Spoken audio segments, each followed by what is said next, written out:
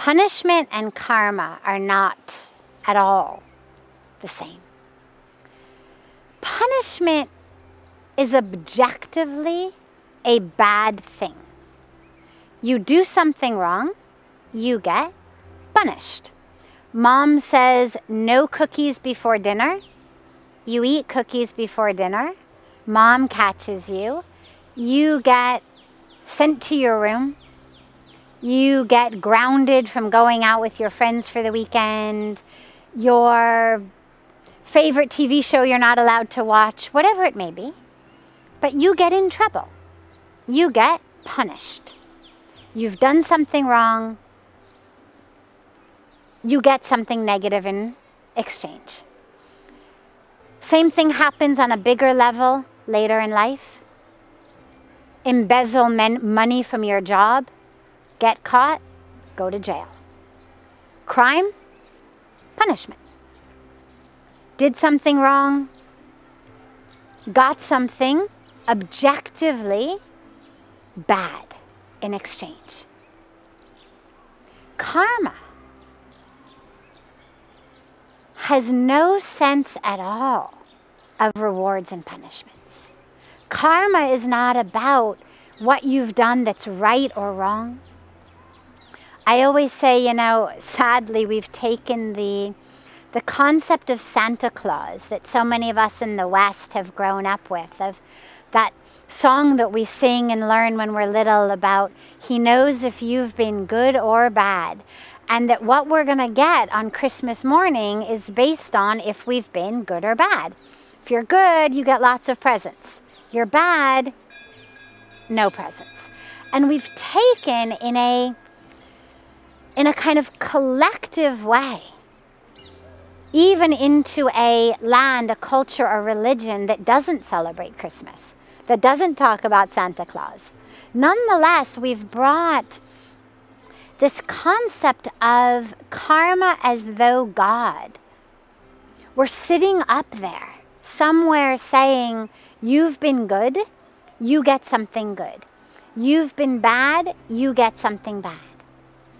And not only is that wrong, but it's actually a really dangerous way of thinking, because when we look at people, for example, who are very wealthy or very successful, and people maybe who we know are crooked, are cheating, are not living according to Dharma, so many people ask, why is it that they are being rewarded for doing something wrong? As though the money were somehow a reward, as though somehow to be poor were a punishment, as though somehow to be successful were a reward.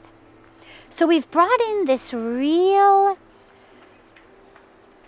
superficial and very judgmental, prejudiced way of looking at things. We put labels on things. We say money is good. Poverty is bad. Success is good. Failure is bad. Health is good. Sickness is bad. We put these labels on things.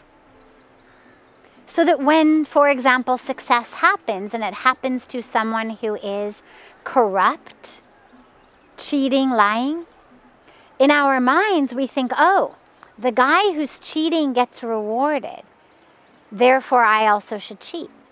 Therefore there's nothing wrong with it. Karma is different. Karma is not dishing out rewards and punishments. Karma is doing two things. Number one, it is the scientific response to a stimuli. There is an action, there is an equal and opposite reaction. Newton's laws actually go very, very well with karma. That which you do, it comes back. Stimulus, response, action, reaction. You plant an apple seed, you get an apple tree. This is the law of nature.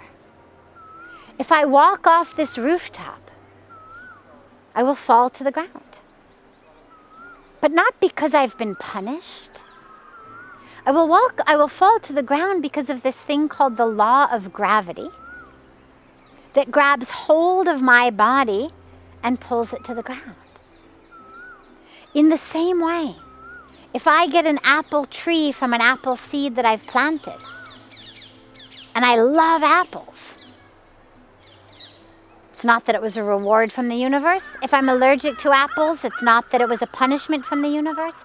It's just a law of nature that says apple trees come from apple seeds, and apple seeds become apple trees.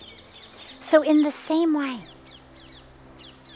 in our karmic life, what we plant, what we sow, we reap. Not because the universe is trying to reward us or punish us, but simply because it is the reaction to the action that we've done. It is the response to the stimulus. And so if you find an apple tree in your life, you can be pretty sure that you planted an apple seed, or that you allowed someone to plant an apple seed in your garden.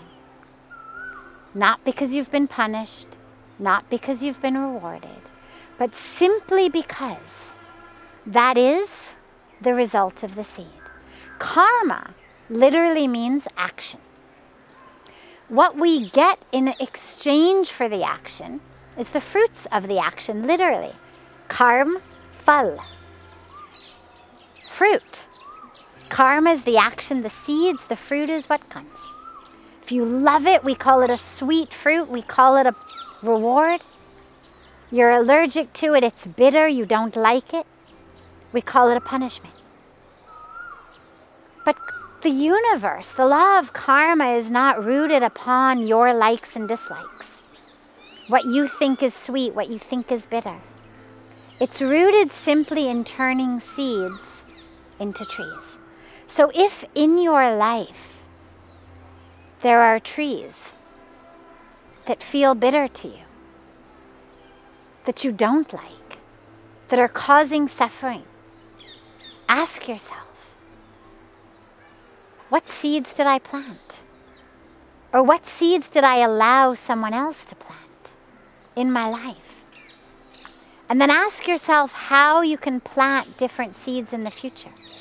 But even before those different seeds sprout and become trees, ask yourself how you can learn the lesson from the tree that is currently in your life.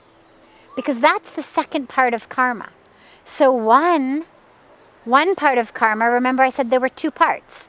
So one part of karma is just the fruit of the seeds that were planted. The second part of karma is that we all get that which is the most conducive for us to take our next step closer to the divine, to truth, to awakening, to enlightenment.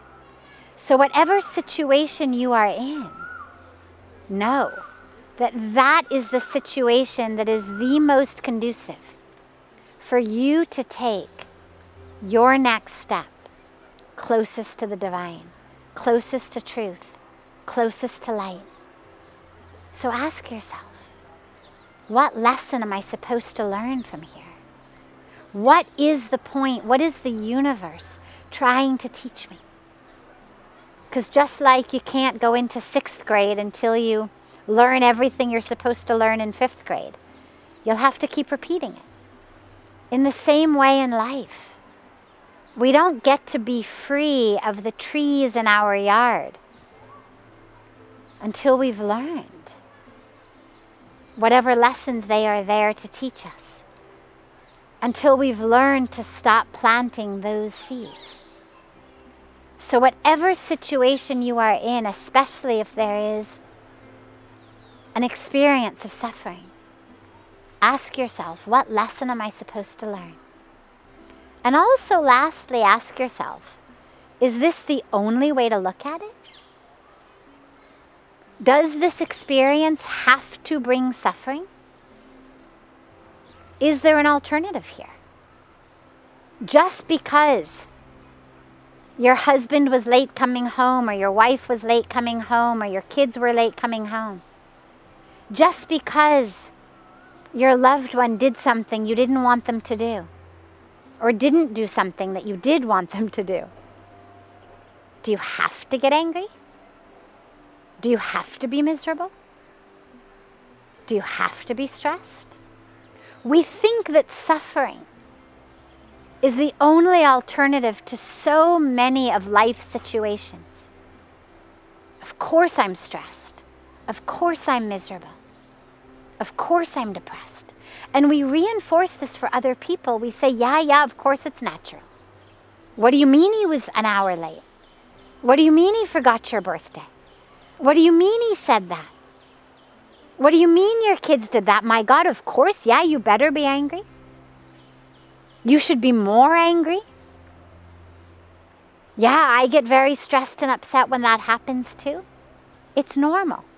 It's natural. Don't worry. And so we've collectively created this normal of stress, of depression, of misery, based upon things in the outer world.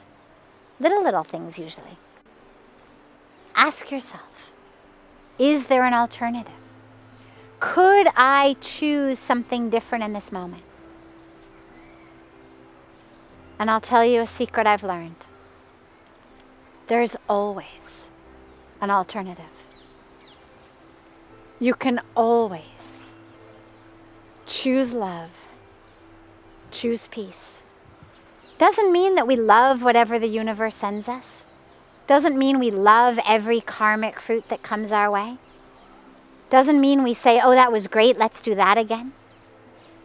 But it means that we are able to experience that moment without losing our peace, our love, our truth. It means we are able to be anchored and grounded and rooted in something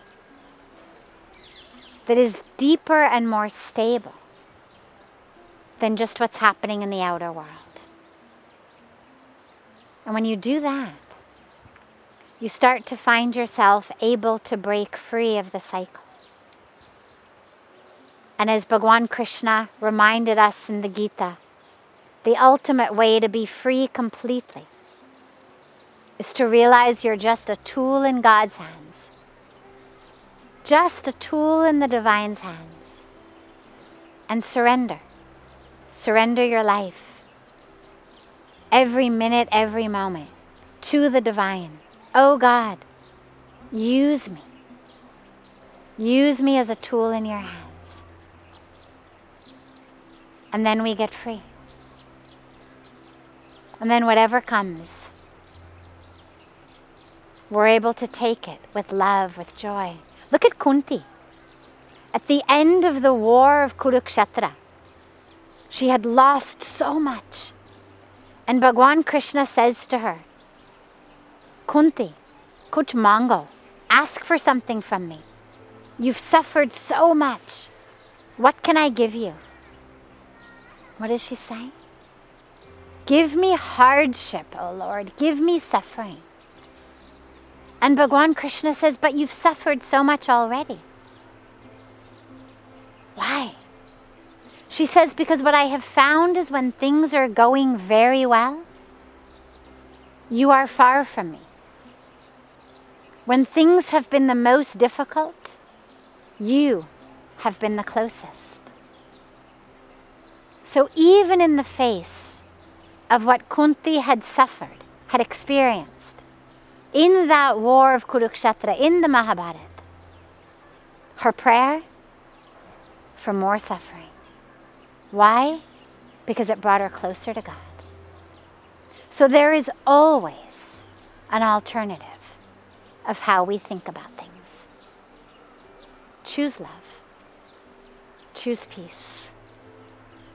Choose God.